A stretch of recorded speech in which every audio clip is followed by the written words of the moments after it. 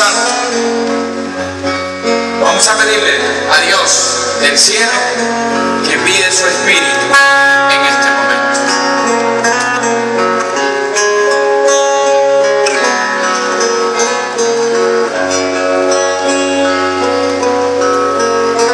Cierra tus ojos.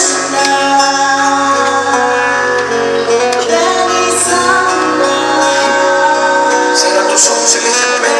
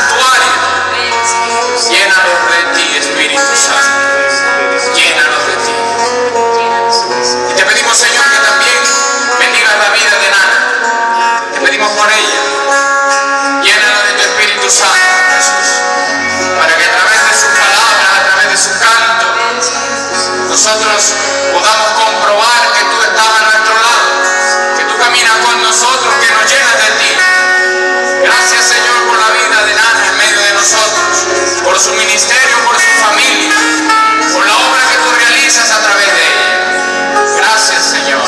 Espíritu.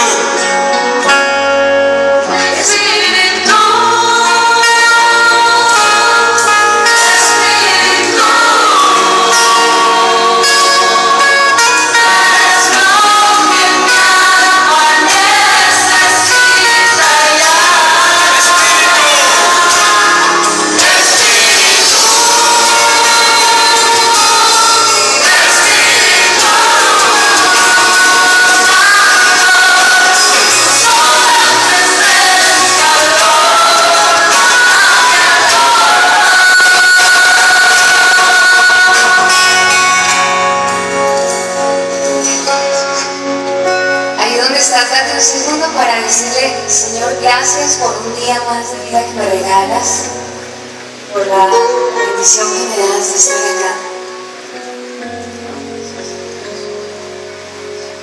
Yo quiero, muchachos, que empecemos aterrizando en la realidad de que ustedes han sido escogidos para llegar aquí este día. De que no están aquí porque ustedes quisieron, sino porque Dios los llamó y los escogió. Están aquí por un tema divino, que es que Dios tiene la mirada puesta sobre ustedes, ¿saben?